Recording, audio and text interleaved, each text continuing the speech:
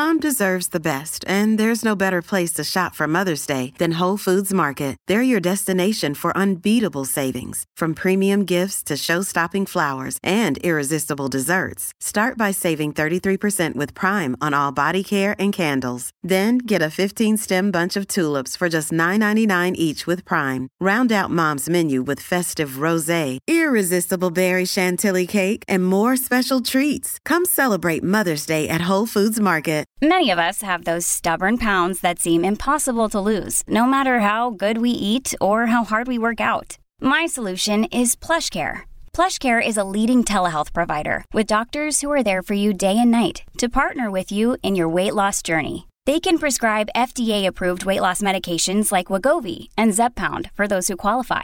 Plus, they accept most insurance plans. To get started, visit plushcare.com/weightloss. That's plushcare.com/weightloss. This episode is brought to you by Shopify.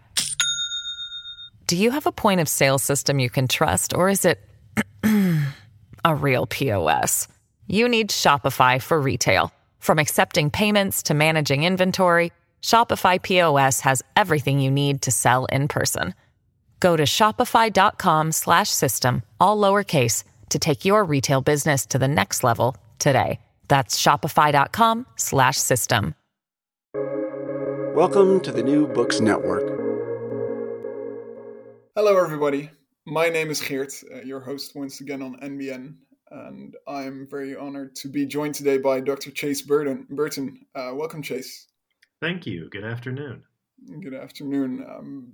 Dr. Burton is an assistant professor of law and society at Leiden University, and he received his PhD and JD from the University of California in Berkeley. And his work has been published in journals such as Law and Social Inquiry and the British Journal of Criminology. And correct me if I'm wrong, but I guess your main research interests lie with the role of culture in social context, in the formation of theories of lawbreaking, some other fields, and above all, you have a focus on the nexus of culture and maybe pop culture and criminology, similar to the thinker we'll be discussing today, namely Nicole Rafter. Nicole Rafter is the title of the book in the series that we'll be discussing, called Routledge: Key Thinkers in Criminology. Well, Chase, your how would you say that your first encounter with Nicole Rafter was related to vampires. Could you perhaps tell us a tiny bit more about that? Yes, I think that reveals the cultural role. You're exactly right, in my own work and in Rafter's work. So I came into criminology a little bit from the side. I did my PhD in a field called law and society, which is an interdisciplinary field. It's what I work in now at the law school at Leiden, dealing with how law kind of lives and is promulgated in everyday life. And I am of the opinion that criminology is really best conceived as a sort of applied field or kind of a sister field or a rendezvous field of law and society. I think they share many of the same interests and problems and concerns, and I think that they can profitably share many of the same methods and exchange research. And this is actually quite common. There's quite a bit of overlap. There's a program at UC Irvine called Criminology, Law, and Society. So criminology meets law and society. But I mention that because law and society, one wing of that field, is about cultural studies of law, about storytelling. How do we sort of learn about law through the stories that we tell? How does law get represented in media and fiction? And similar concerns have started to emerge in criminology over the last few decades. Most listeners will probably know that there are a lot of crime stories out there. Just last night, I was on the phone with a friend, and she was telling me about watching the new Scandinavian crime dramas they have on Netflix. She said she really enjoys watching dour-looking people murder each other. Everyone has their own Netflix taste. So when I was in graduate school, I became really interested in crime stories. I've always loved crime fiction, and I was reading a little, trying to just get a grasp on that history. And I found this article by Nicole Rafter and Paris Stead is about Cesare Lombroso, who's sort of, we might come back to when criminology starts, which is a very fuzzy question, but I think a lot of people would say he's the first formal criminologist. He might have claimed the term in Italy. He was working near the end of the 1900s, and they'd written this the end of the 1800s, and they had written this fascinating article about how the way he described criminals really seemed to be drawing on vampire imagery, that criminals were bloodthirsty, that they might drink the blood. Lombroso's whole theory was that criminals were sort of biologically different than normal people, that they were less evolved, and he described them as having these physical markers, distorted features. You could tell these atavists, these evolutionary throwbacks. So I read that, I was fascinated by it, but then what really sort of captured me is I was going back to the vampire literature itself, and it turns out that this wasn't only one way. So Lombroso might have drawn on vampire imagery, but Bram Stoker, who wrote Dracula, actually drew on Lombroso quite a bit. And in Dracula, Mina Harker, who's a social worker, she's an educated woman, and she explains to Jonathan how actually Lombroso's theories explain the Count. The Count is one of Lombroso's atavistic types, and she kind of puts the vampire into all of this late 1800s criminological imagery. And so that was really it for me in terms of a research agenda. I became fascinated at this exchange of ideas between fiction and theory, and at the way that sort of beneath the surface of both fiction and theory, both fiction and theory were present and really constructing each other. And I wanted to learn more about how ideas have moved between stories and theories of crime, which was the topic of my dissertation. And I'm working on sort of turning that into a book right now. But in the meantime, Rafter encountering that article was such a formative moment for me. And she also, as I learned later, as I read more of her work, wrote quite a bit about crime stories and was interested in many of these questions. So I first wrote this volume about her. Interesting. I quite often we run into fiction as an illustration or perhaps a didactic tool, but you say it's actually more when it comes to criminological theory. There's a feed forward and feedback between them. I think there can be in some cases. So I had first encountered fiction in the way you described too. In the United States, for example, in sociology courses, I think it's almost a standard move at this point to play clips from the TV show The Wire in order to teach people about crime, show the reality of drug crime and so on. And it's a fantastic TV show. But I think that sort of didactic use of fiction is most common. But I think many people are starting to develop, and really for a few decades have been developing the sense that those stories do have ways of working themselves in and expressing themselves in more academic, more scientific settings.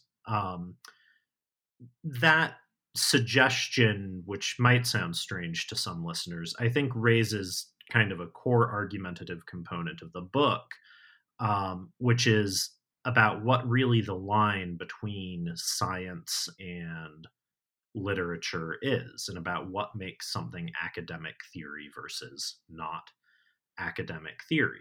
But certainly in the last few decades, I think there's been a lot of work out of law schools, cultural studies in Britain, critical criminology, to suggest that there's bias built into our crime theories, that there's racialized imagery, that there's gendered imagery. And of course, all of this imagery comes from somewhere. It's not simply invented by criminologists, but it comes from the rest of society, from the scripts and the narratives and the stories that we see. And so thinking about the possibility of bias in science is one way to start thinking about how these cultural fictional sources could actually make their way into criminological texts. Fascinating. Criminological theory, perhaps as a kind of expression of the zeitgeist in certain ways. Exactly. I like that. Maybe we can turn to the book itself. So I guess what you do, you treat several of her major books and one or two more topic. You have one or two more topic related chapters, and you start out with prison history, and specifically the book Partial Justice. Maybe could you illustrate a bit how also history and historiography is so essential in Nicole Rafter's image of criminology and criminal theory? Yes, absolutely. So Nicole Rafter, a little bit like myself, didn't have formal training as a historian. Before doing her PhD, which was in criminology, or I think criminal justice studies, one of the terms we use for this, she'd been an English teacher, which might be where she got some of this thinking about stories and scripts and culture from. But historical research has an important place in the criminological and cultural studies tradition, because I think it is easier perhaps to go back and work out these ideas with texts from the past. If you sort of tried, you could, in theory, I think, try to understand the role of, say, fiction or culture in criminology by doing something like interviewing criminologists today about like what TV shows or books they read. But I don't know if people would be very forthcoming about those things. And it's hard to really see the direct linkages. But what you can do if you turn to historical methods is you can observe how ideas develop over time. And you, with the benefit of historical work, with being able to work with archives in the past, you can go back and look at records and diaries and journals and try and understand what the influences are, what's going on in people's lives over time, and how does what's going on in their lives over time kind of make its way into their published output. How do you observe published output over time? And so I think history is a really powerful approach to studying these types of questions. But that said, Rafter's first book, Partial Justice, I don't think had fully set forth this kind of strong cultural perspective on criminology, certainly. She had just happened to do historical dissertation work, largely, I think, on stumbling across essentially these records of women's prisons and women in prison that she realized weren't fully excavated. The history of prisons that had been written at the time was largely male-centered. Women mostly weren't mentioned or were sometimes sort of an afterthought, but she realized there were all these records of women being in the big prisons, what we think of the big male prisons of the early 1800s, and started writing around that. Even in this book, though, you can see the sort of role of culture and stories come in, because one thing that she talks about as crucial to understanding the history of gender and imprisonment is understanding the cultural stereotype of what she calls the sort of dark lady or the fallen lady, as opposed to the pure lady. Kind of frustratingly, she's not that clear about exactly where she gets this idea from in the book, but I speculate a little. And my guess is sort of a combination of like cultural studies work on storytelling and gender. And also, I think you can see some roots of Freud's diagnosis of like the Madonna whore complex going on here. So I speculate that it's kind of a synthetic idea. But she has this idea that there are cultural stories or tropes about what proper womanhood is, what it is to be a good woman. And then there's also a story of women who deviate from that, who are very dangerous, you know, kind of the dark ladies, like she's not just sort of sexually promiscuous, but she's very dangerous in that. She's more like a femme fatale, you know, Sharon Stone in Basic Instinct. She'll sleep with you and then maybe poison you, or stab you, or you know, sort of just her sexuality itself is more dangerous to society. But Rafter's very clear in this first book that there's kind of this powerful cultural dimension to how people imagine womanhood based on their culture, their stories, everything else. And then they take that idea about what safe womanhood is and bring it into the design of prisons, the development of theories about why women commit crime, and so on and so forth. So even early on, without much of a theory of it, she is working at this intersection of culture, history, and criminological theory. That's that does make sense. I was wondering because, of course, well, she's a feminist thinker, and this book basically is about images of female criminals. But she also, or you state in the book as well, that this whole feminist experience is also crucial to understanding men's experiences as well. So what would you say that the female prison history means for the wider prison history or criminology, perhaps? That's a really good question. This is an argument that Rafter made that I found really interesting, and she made it after publishing the first edition of this book. So in the introduction, you know, oftentimes when an academic gets to go back and reissue their book, they can make some revisions or do a new preface or something.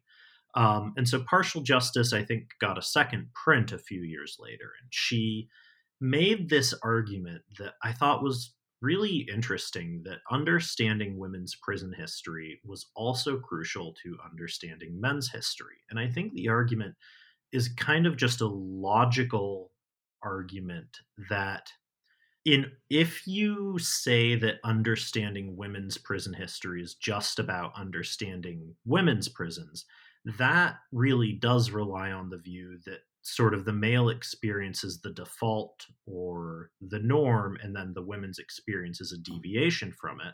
But as Rafter points out, if you take sort of male and female as a gender binary, these are two opposing sides of a binary that are constructing each other, right? Neither one is actually a starting point from which the other derives. They're sort of dialectically in conversation with each other. We know what women are because they're different than men. We know what men are because they're different from women. And so she points out there are things that got taken as sort of normal in the history of prisons at large, or just natural. But actually, she thinks you can see that they're gendered and that they're rooted in gendered assumptions about men if you understand the way that they depart from the gendered assumptions about women. So understanding the role of gender in prison really helps us understand more complicated gender interactions in the prison system as a whole. So to give a specific example, she suggests that actually some of the severe treatment in reformatories in places that were, so in the early 20th century, there were institutions that were reformatories and sort of intended to bring about maybe moral rehabilitation or better character. This is a long-standing goal of the penitentiary system, but they could be quite physically severe, including chains or whipping. It's not in the book, but I read once about a juvenile reformatory in the early 20th century that was all about sort of rehabilitating young men into good citizens, but they do things like manacle their feet together and whip them for disciplinary infractions. And so how is it that something so physically brutal is about reformation? And Rafter says, well, if we look at the gender difference in Reformation by looking at what Reformation was for women, we can actually see that there's a gendered assumption about men in that mainstream prison history, that men are tough, that they need to be made tough, and that they need to be made into sort of real men through this type of brutal treatment, that as men they should be prepared and expected to experience. So learning about the history of women's prisons is really a way of learning about women's prisons, but also learning about the prison system writ large by understanding the sort of construction of gender across the spectrum. Something I mentioned very briefly at the end that I should say is obviously a lot of this speaks of gender in terms of a binary, which I don't think is the cutting edge theoretical perspective on gender today, but was certainly the view of gender in like the 19th century reformatories. So as a historical matter, when we're working with this, I think it's a good analytical framework. That said, it would be very interesting, I think, to learn more. This is something I said in the book. It would be very interesting to learn more about the history of experiences of gender non-conforming people in prisons and how sort of cases of defiance of the gender binary were dealt with by these institutions too. But yeah, anyways, so I think the core of her argument for why does women's prison history speak to the prison system at large, it's because it helps us understand what it's constructed against. Yeah, I understand. Does this also tie into her interpretation of social control theory, would you say?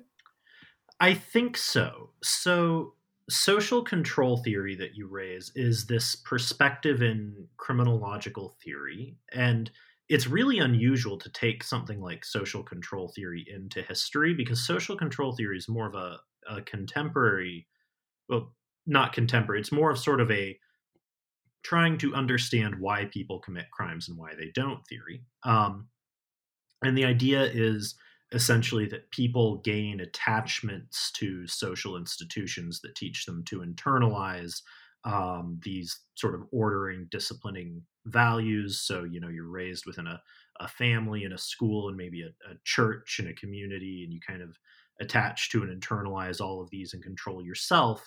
So the idea is sort of people aren't not committing crime because they've been, say, scared by deterrence, by the threat of punishment or whatever, but just because they don't envision themselves as people who would commit crime. And in my experience, I think that actually resonates for a lot of people. I'll sometimes ask students when I teach this, I'm like, if murder were legalized tomorrow, would you kill anyone? And of course, everyone says, no, I'd never do that. It's wrong. So, you know, it's not, I think this is hopefully true for most people. They're not killing because of the threat of punishment. They're killing because we know that that's wrong. That's not how you deal even with people you really dislike. But anyways, Rafter takes this backwards into the past and asks how we can use this theory to try to understand what happens for people who are kind of excluded from those dominant social institutions, which women are excluded from a lot of the labor market throughout the 19th century, certain public institutions. And especially she looks at Black women in the South, who she says are sort of excluded from everything socially. They're pushed out of housing, they're pushed out of labor, they're subject to incredible surveillance and control, especially sort of after, well, during slavery, obviously, but also after slavery, with the rise of sort of resistance to the Reconstruction, the rise of Jim Crow policies, the massive deployment of policing against freed Black people. She says social control theory is something we should keep in mind when we're looking at a society that makes the choice for racist or sexist reasons to push huge groups of people out of its social institutions. So this was a controversial conclusion, I think, at the time, at least with some readers, but she suggests actually perhaps it's not surprising that the prison records suggest things like a higher rate of crime for Black women. Black women were pushed out of legitimate social institutions. She does note there are real problems with making that type of assessment based off things like prison and police records. There's a number of methodological problems. Basically, if Black women are policed more, which we know they are, you will also find a higher rate of recorded crime there because the police are the ones who are recording your crime statistics. They're the ones constructing it. But I think it's an interesting argument to think about what it would do from a criminalistics perspective for a society to shove huge parts of people out of its social institutions, which the exclusionary racist history of the United States has a lot of instances of that happening. And so, yeah, she, I think, is drawing on those insights to say social control theory reminds us that the history of what we shove out and marginalize, if we exclude women from the mainstream, if we exclude people of color, we should expect that to have real criminological consequences, I think is maybe an implicit idea in this book. All right. Well, this ties into the next chapter. I think it's on the book "Creating Born Criminals," if I'm correct. Yes. And I guess, well, it's basically on the social construction of, a darker part of the criminological history, so to say, which is the eugenic movement. Could you tell us a bit about what her book is about exactly? Yeah, absolutely. So when Rafter actually had been doing her PhD, I mentioned she kind of found some records that weren't well explored. And what they were really about was about sort of what were called mentally defective women. And there's a long history of constructing women as less intelligent than men. So we started this conversation talking about Cesare Lombroso, the Italian criminologist, psychologist guy. And Lombroso, for example, wrote that women were like big children, and is saying that they don't have sort of the self-control or the rational capacity of grown men. So he says for that reason, the criminal woman is truly a monstrous figure because she's a double deviation. She's both a woman and a criminal. And so there's an intersection here between ideas about mental ability and ideas about gender. And that was really what Rafter had kind of stumbled on. And so after doing this book on prison gender, which in part the timing of that was inspired by an available grant for working on it, and you don't always turn your dissertation into your first book, but she went back to these ideas about mental capacity and realized very quickly that there was a whole story about the role of criminology in the eugenics movement here. So America has, well, it has a lot of dark chapters of its past, but one of them is in the early 20th century in particular. It had a very, very prominent eugenics movement. And that was actually involved in inspiring and influencing some of the Nazi racial purity laws. She had learned from reading history that this affiliation between the American and German eugenics movements, it was kind of disavowed by some after the Second World War. Once the Nazis became our enemies, this was obviously very embarrassing.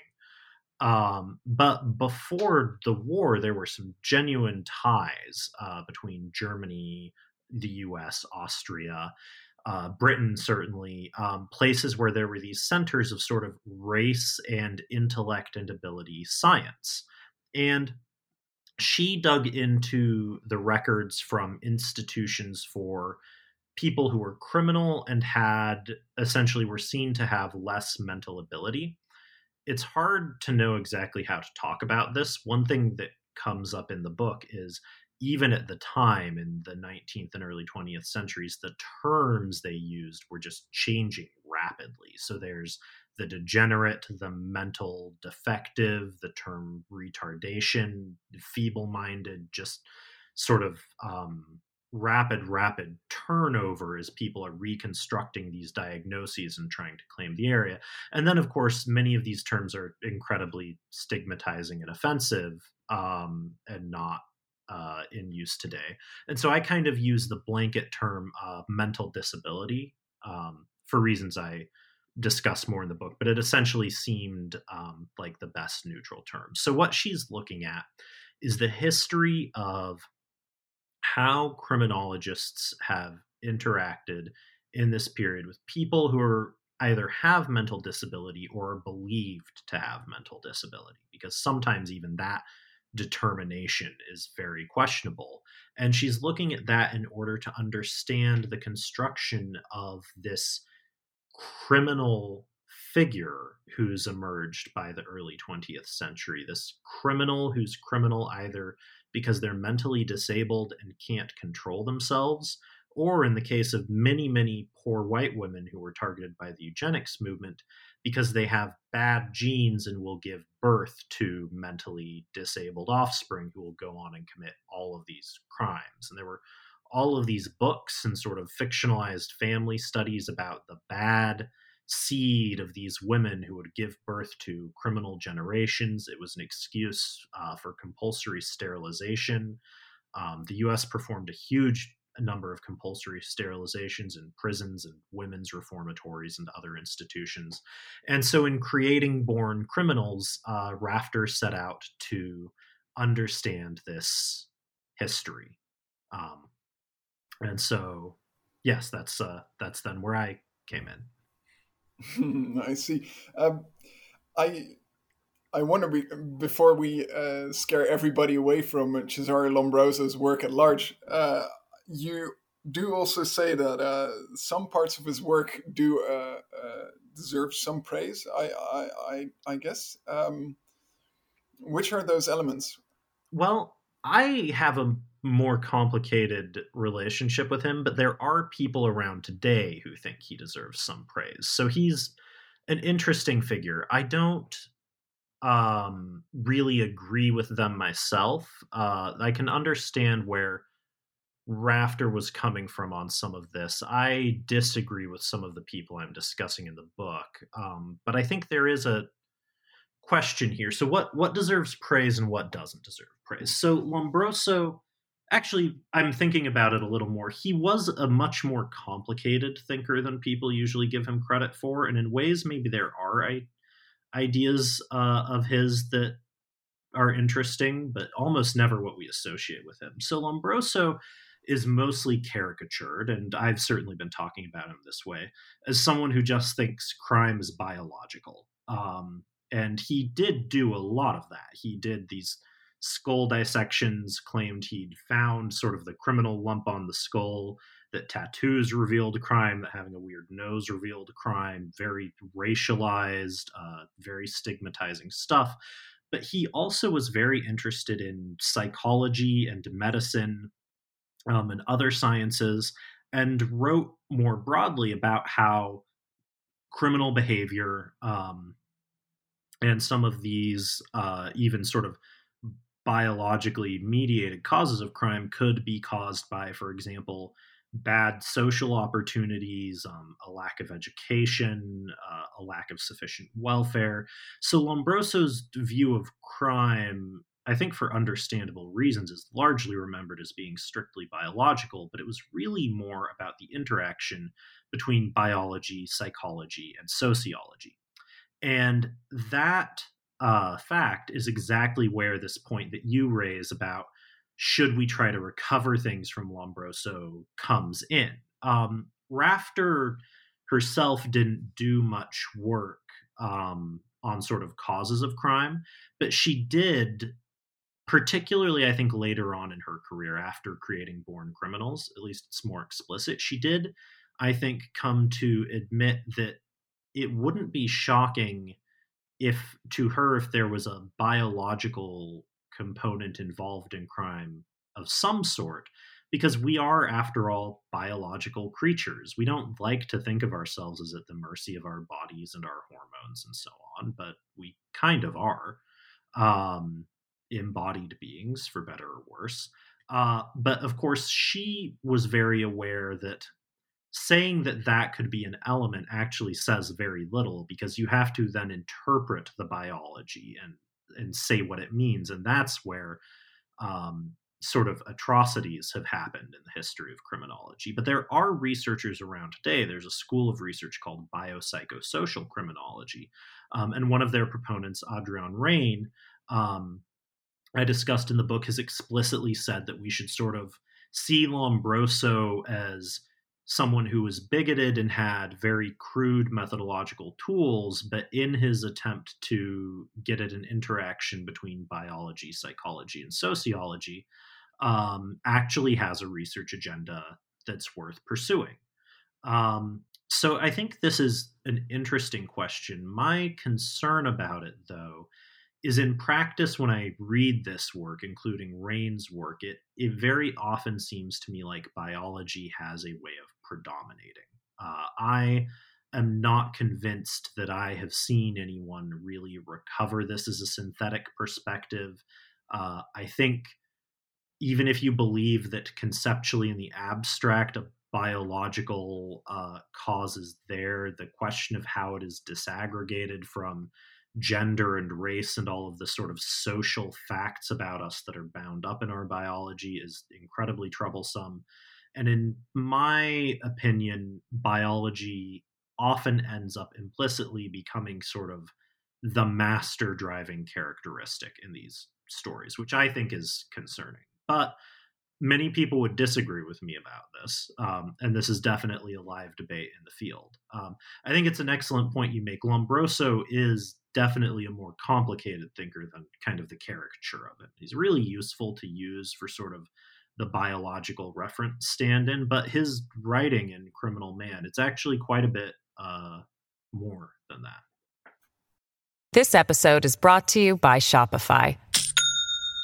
Do you have a point of sale system you can trust, or is it a real POS? You need Shopify for retail. From accepting payments to managing inventory, Shopify POS has everything you need to sell in person. Go to shopify.com/system, all lowercase, to take your retail business to the next level today. That's shopify.com/system. Thank you. So perhaps not worth the praise, but perhaps worth the read. I would say people should absolutely read it. I think students of criminology and the history of criminology should carefully read Lombroso. Yes. All right, so let's get on to the next book by Rafton that you discussed, which perhaps, well, I presume is closest to your own interests. Shots in the Mirror. I had a lot of fun writing this chapter. I understand. You open the chapter with the story from pop culture. I'm not sure which it is. Wait, let me see. Is that It was the movie Seven. Yeah, there it is. Could you elaborate a tiny bit on this? Absolutely. I love this movie so much. So Seven is a kind of like a neo-noir crime thriller. It's a David Fincher movie. And it's about these two detectives who are trying to understand a killer. It opens in the movie with one of them stumbling across this horrifying crime scene of this man who has been forced to eat himself to death. It's very gothic. There's kind of some body horror.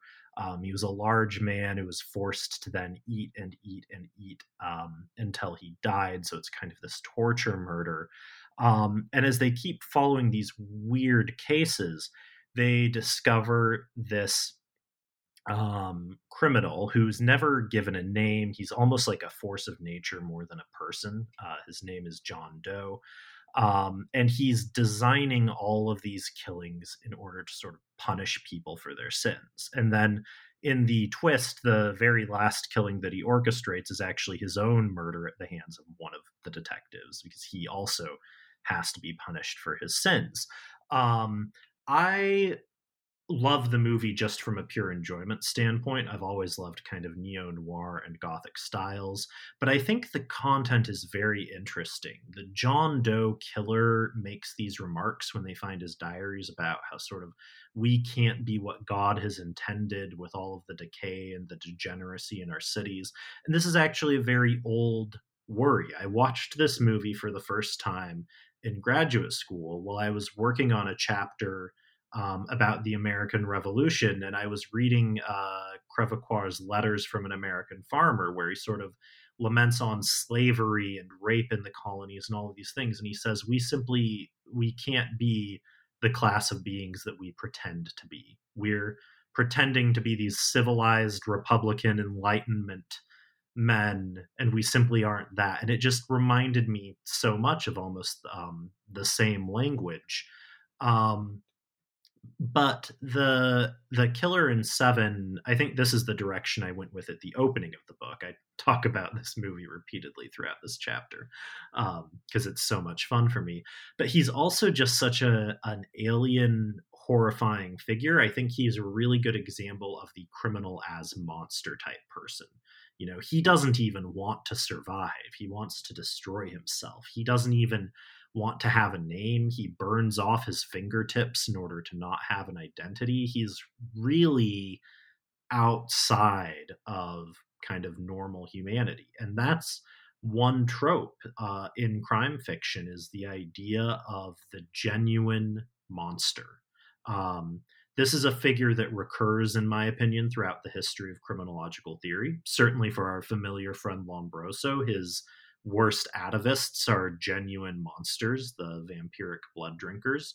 And John Doe is almost a more calculative monster. And so I thought this would be an interesting story to juxtapose with then a different crime movie. I also discuss The King of New York, which is a crime movie in kind of a similar genre, also a bit of a neo-noir, but it's just a much more understandable criminal. The criminal really has a motive. It's about this guy named Frank White, and he wants money and respect and power, and he's engaged in the drug trade and all of this violence because of what he wants.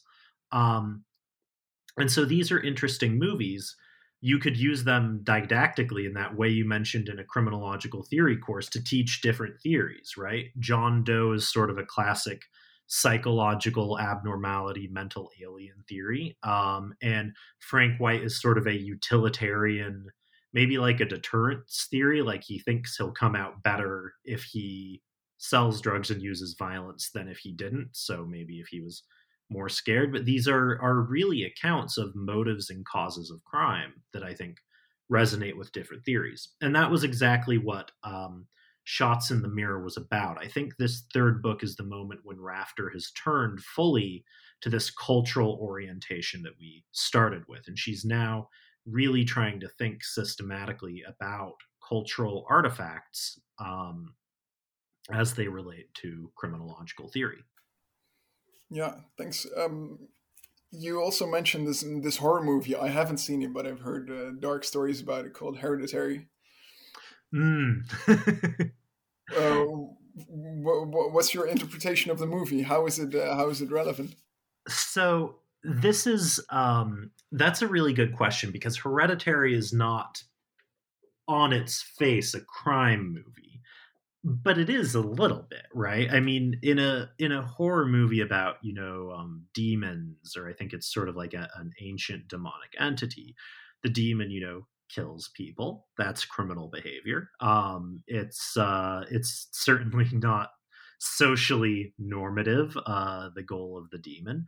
What I thought was interesting in Heredity, and is really in other stories, is this strong idea in the story that tendency towards chaotic, violent behavior, towards the killing, can be passed on through birth. So this movie is about a family that's kind of cursed to pass on the descent of this demon. And so on the one level, it is a story about a demon, but on another level, it's a story about kind of passing on psychological abnormality that leads to violence, right? You can make sense of much of the activities in the movie without needing the demon, if you sort of interpret it as like mental disability or psychological alienation from that classic like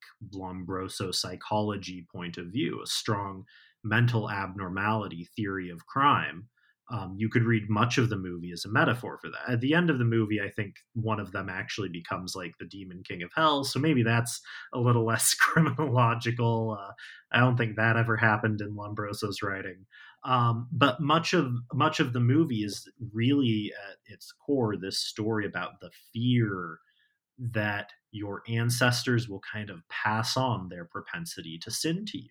And that, I think, points towards a number of criminological theories that are out there. That's how we think about biology and psychology, defective ability. It really follows quite nicely from that second chapter on creating born criminals, because the whole idea of the born criminal is someone who's born to or has inherited these dark propensities and these dark tastes.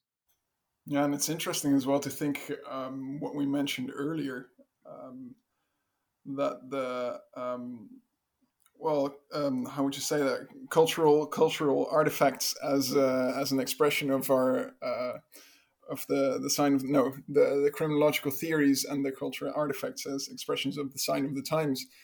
That such a movie as Hereditary, that we are actually not the individuals that can freely choose, but that we're actually secretly determined by our family history, or as criminologists, determined by figures like Lombroso, that they're always lurking. Yeah, exactly. I think actually not just in criminology, I think we have a lot of cultural fear of being determined by the past right now as we try to come to terms with the past, because the past is such a powerful shadow in our lives. William Faulkner famously wrote that the past is never really gone. It's not even past, just making the point that we're really all just the sum of our memories and experiences. But as we think about the big past, as societies sort of, or activists or people try to come to terms with the history of slavery and the history of colonialism and kind of the many sins of history, or as criminologists maybe, do research and tell us that, maybe your psychology is a little unusual for reasons you can't control. I think there's a lot of fear that we aren't in our own control. And this is one of the most consistent cultural themes in this body of work. This speaks to the movie Seven. It goes all the way back to Letters from an American Farmer 300 years ago. It's this fear that, we think of ourselves as smart, calculative, in control, able to control our actions. But at the very bottom, we might just not be like that. And I think that's frightening. And that fear is expressed in criminological theory and nonfiction writing and fiction and movies and all over the place. I think we have a lot of fear that we are determined by the past. You use a word in the chapter that I hadn't encountered before called chronotope. Yes. What are these and why are they important? So that's an interesting question. This is a little bit of my own contribution of a theory idea to this book. So Rafter didn't write about chronotopes at all. What a chronotope is, was an answer that a Russian literary theorist named Mikhail Bakhtin had developed to the question of what is a genre. So Bakhtin's point, there's an old question in literary criticism that I think applies in other areas of cultural criticism as well, which is, if I talk to you about genres like crime film or science fiction or neo-noir, I've been using genre terms, and you kind of know what I'm saying, but all of these things really blur into each other. They don't have firm boundaries. And so this is interesting for literary theorists. We know what a novel is. We know what a drama or a noir is. And yet, oftentimes in reality, specific works of culture are picking and choosing from different genres. They're blending and blurring genres. Genres are always changing and yet always recognizable. And so this gives rise to the question of really, how do you or can you kind of identify or define genres? And this was an interesting question to me in terms of Rafter's book Shots in the Mirror, because she actually developed a genre analysis of crime films in there. She had subgenres of crime films. So she talks about the courtroom film, the cop film, the prison film. And I think all of these work really well as analytic categories. But again, if you try and specify them, they run into each other. You know, the cops are involved in prisons and in courtrooms. Prison films often will involve sort of courtroom scenes. So these things really do mix together. So Bakhtín's idea of the chronotope, which is kind of a cumbersome term, but it was a term by which he meant to suggest that the core of these genres, when we throw these terms around, what we're really talking about is how a story is structured and plotted throughout space and time, and how space and time interact with each other in the story. So science fiction is science fiction because it operates in this space-time of kind of the future.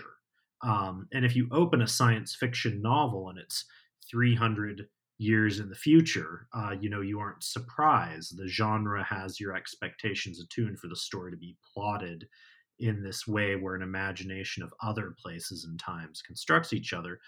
Whereas, if you'd, years back when Harry Potter was the thing, if you'd opened the 7th Harry Potter book and it was 300 years in the future and Harry was on the moon, you'd be like, what the hell is going on here? Because that's not the genre of story that's in. That is a genre that's much more about sort of the coming of age and the journey through different home environments through adolescence. And the home and the school are really the spaces through through the time of young adulthood in that sort of Bildungsroman genre.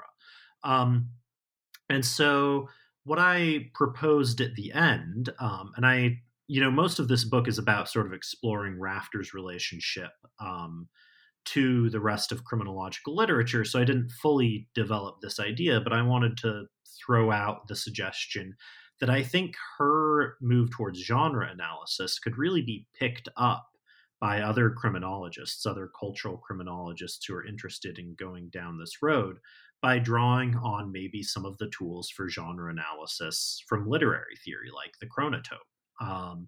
So I think we can actually see criminological theory has something of its own space-time. I think this is true. Criminological theories propose different chronotopes, different kind of space-times or plots of when and how someone becomes a criminal. In differential association theory, it's all about that young adulthood time in these kind of fluid spaces between peer groups is when it really happens. In social control theory, it's about how sort of earlier on in your life, before young adulthood, you're in these institutional places. I think criminological theories really have plots, which is why the sort of crime motives of crime films are so recognizable in movies like The King of New York or Seven. And so I wanted to suggest that it would be really interesting to try and analyze like some chronotopes of crime films. I didn't necessarily fully develop that idea by then doing it. I think many listeners will be like, so what happens if you did do that? And that's just not the sort of book that this is. If no one else does that, maybe one day I will get around to it. But yes, at the very end, I kind of proposed that this would be interesting and discuss that I do think there are chronotopes of crime films and crime theories. And it might be a concept that allows a little more systematic analysis of maybe some of the interplay between culture and theory. All right, so on with the next topic, philosophy and criminology, which is a topic I don't encounter all that much. You speak in the chapter, you speak of the end of criminology. Where does that term come from? That's a really good question. So at the beginning, I said the question of what is science hangs over some of this book, and this is really the chapter that gets into that. I took the term the end of criminology from a book by the science writer John Horgan, which is called The End of Science. And what he's talking about in The End of Science is this feeling that he thinks has developed among some scientists that hard sciences here, so we're talking about like physics, is kind of not done exactly, but the wonder if sort of all the big breakthroughs have happened. science, when we think about the history of science, used to be revolutionary. The discovery of gravity, the discovery of the rotation of the sun, relativity, the rise of the atomic age. And Horgan interviews scientists. He's writing about kind of philosophies of what makes science, how we think about these scientific revolutions over time. And he has this sense that many of them describe, that we could reach a point where we've sort of stopped revolutionizing on big paradigms because we've gotten there. And it's not that there's no science left to do, but it all becomes what he calls sort of normal or problem solving science. There's a idea taken from Kuhn's idea of sort of the normal science paradigm and the revolutionary science paradigm. So, for example, in biology, we may have figured out the basic theoretical idea behind evolution, right? For centuries, there were these revolutionary ideas like Lamarckian evolution, Darwinian evolution, but it may be that we understand evolution now. And that doesn't mean there's no science left to do there, but it may be sort of cataloging the different species, slowly observing evolution in progress. You know, the grand, like, world-shaking, revolutionary science of evolution or biology, in that sense, it might be over. We might know how this works. And that could happen with more and more things. And so he has kind of this sense from some writers of wondering about what the future of science looks like if it becomes more and more problem solving. And so I was reading Horgan's book, and I was also at the time reading some of Rafter's speeches, going back through working on this, because she talked a lot about philosophy of science in like articles and speeches, not so much books. But she mentioned in a speech, I think it was to the American Society of Criminology, I'm not sure, but I think then this sense that I've seen other criminologists articulate, that she said sort of criminology is not having the big theoretical revolutions on the cause of crime anymore. There were in the 20th century, there was differential association theory and neighborhood disorganization theory and social control theory and the biopsychosocial theory. But the core work proposing the biopsychosocial theory is from like 4 or 5 decades ago now. And when I talk to people, that's the latest thing in sort of revolutionary iterations of frameworks. And so I wondered, like, is this the same thing? Is she expressing the same thing? In that criminology is no longer generating sort of new grand theory. I think there's a lot of problem solving. There's still, articles and good work every year testing these theories and refining them. But it may be that like deterrence and social control and differential association and biopsychosocial are kind of the reasons we think people commit crimes, and then there will be problem solving work within those areas. So I thought that it just reminded me so much of the Horgan that I kind of thought it was a nice metaphor for talking about the history of the philosophy of criminology as a science. And so that was one theme in the chapters. She's basically talked about you can divide criminology up into these periods, and there's a period of what she calls exploratory modernism, when criminology is a new science, but there's a firm belief that you can scientifically understand human behavior, but not that many entrenched ideas. And so there's this incredibly creative period where people are just going off in every direction and kind of saying very strange things sometimes, trying to fit human behavior into a scientific framework. But over about a century, we seem to have settled more comfortably into kind of an entrenched modernist problem-solving framework in criminology. And if that diagnosis is right, then I think it's fair, in the same sense that Horgan asked about the end of science, to ask about the end of criminology and what's left.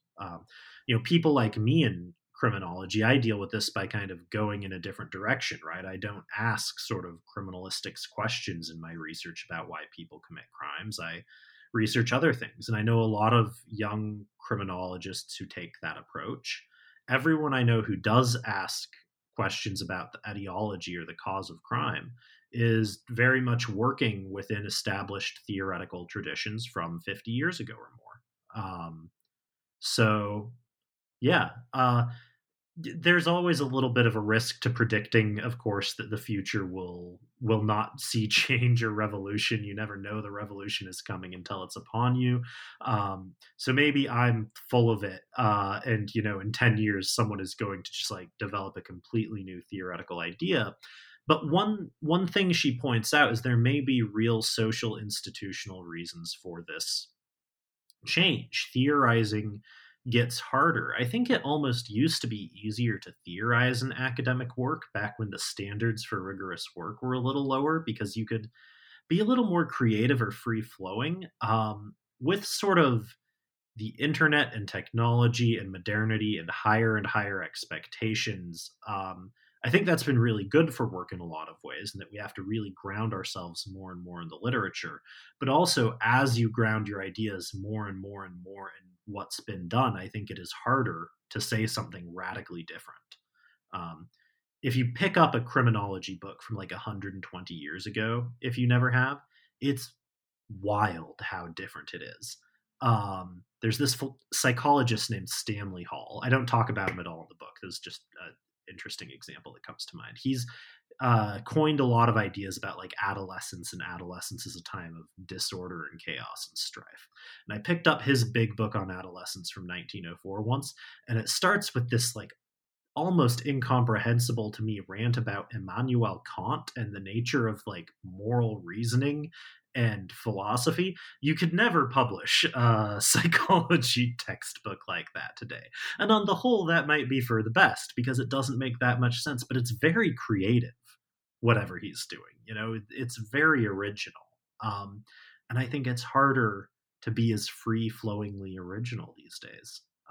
Simply because we're much more established in the web of existing knowledge. That comes with benefits and drawbacks.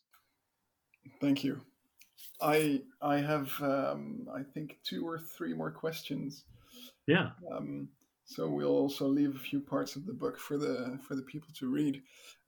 You offer 4 reflections at the end. Yes. What are they?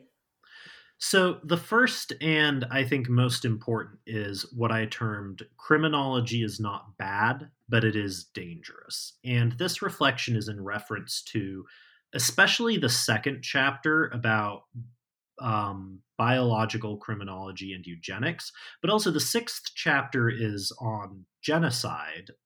And well, both the way that criminologists can contribute to the understanding of genocide, but also she points out that criminology is implicated in some genocides. Criminological theories were drawn on by the Nazis in justifying why certain groups of people, such as the mentally disabled, should be exterminated. And so there's this famous remark Michel Foucault gave in an interview about some of his kind of wide-ranging critiques, where I think someone had asked him something to the extent of like, should we try and go backwards? Should we go back to like before we invented all these new concerning terrible forms of social power? And he says something to the effect of, I'm not saying all this stuff we have, the prison surveillance technology, et cetera, is bad. I'm saying it is dangerous, and that there's value to raising our attention to the dangerousness. And that reminded me a lot of the attitude that Rafter had adopted, especially towards biological criminology near the end of her life, where she was pretty, I think, open to the idea that, for example, there were biological causes involved in human behavior, and therefore in the behavior we call crime, but also that is incredibly dangerous, and that we can never afford to forget that because of the horrible, horrible uses that those ideas have been put to. And I think that's a lesson that criminologists should take from this body of history. Criminology, I think some criminologists actually don't take it seriously enough, which might sound strange to say, but many criminologists have not spent time in a courtroom or in a prison or dealing with the reality of it. I got a law degree when I was in school too, and I spent a summer as a public defender trying to defend people in San Francisco. And that's not like a ton of experience, but even my limited experience is more than most criminologists have. But being labeled as a criminal, being punished, being stigmatized, being subjected to prison. I mean, these are degrading and painful experiences. They ripple out through communities, they ripple down through generations. If you look at something like the social effects of mass incarceration in the United States, the fact that theories of crime can be so destructive as to upend societies, I think is something we should come to terms with. That doesn't mean that we shouldn't talk about crime. I talk about crime for a living, and I think people's inherent human desire to be safe from other people doing bad things to them makes a lot of sense. I don't particularly want to be a crime victim. But there's real power to authoritatively declaring why people do things, and it throughout history has been a really dangerous and stigmatizing power. And so I think this is a reflection of just a little humility, and a little remembering that criminological theory can have a lot of surprising consequences. So it's not bad to do criminology at all, but it really can be dangerous. I think that's something that I really draw from Rafter's books on genocide and biological theories of crime. You asked about all four, and the other three I think are much briefer. One was simply that criminology should be open to all of these new, surprising cultural sources. I talk a little bit about the criminology of video games, which is slowly starting to emerge, but in the same way that we take books and movies as serious sources of cultural information, there are a lot of video games about crime. I mentioned this in the book. I'd played this game a friend told me about called Prison Architect, where the whole game is you're building and managing a prison, and you get these dossiers of what the people in the prison have done and the crimes they've been convicted for. I mean, this is information about crime. This is cultural scripts about crime and its causes that people are receiving. So I think criminology should keep striving to be open to all of this. The third one was to follow Rafter in just being attentive to justice. I think when we do criminology, we shouldn't just think about sort of what we can get published or what we can sort of do to extend theory, but she very often was concerned with who's been treated unfairly, who's been left out, what's been done to women, what's been done to Black women, what's been done to the poor whites who were seen as mentally inferior. And I think a concern with justice is not enough on its own to help avoid the dangerous pitfalls of criminology, but I think it's a really great place to start. Just don't be afraid to think about justice and morality. We're all people trying to make a better society. The fourth and final one doesn't really have much to do with the academic work, but something I was incredibly struck by reading through the secondary material for this book, statements by people who knew her, interviews, personal diaries, biographical materials, was the impact she'd made on her students and her friends as just a supporter and a mentor. And I think in many ways, even though she has an incredible academic legacy, that's really a more meaningful human legacy, and also one that has really been huge in contributing to the field. All of the people who she trained and taught and worked with, who have gone in so many different directions, and who she's encouraged. And so sometimes in the academy, I think you can get the impression that research is the primary job. And I know research and publishing is very important, but I think looking back and trying to study a little the life of someone who I think lived their life very well, one lesson is that research isn't the only job, and the human connections and factors of the job of an academic are very, very important. So those are my 4 lessons for academics from the life of Nicole Rafter. Thanks so much for enlightening us on the book and on those four final reflections. So I guess we've been through many different parts of the book. I find it a vibrant read because of the illustrations every time and the back and forth between the culture and the theory. So once again, Routledge Key Thinkers in Criminology, book's called Nicole Rafter, written by Chase Burton. Maybe a final question before we go. So maybe 2 questions. What are you working on currently? So I am working on much like Nicole Rafter herself, my second book will be turning my dissertation into a book. So I mentioned some of that material about old writings and letters and diaries in American history on crime.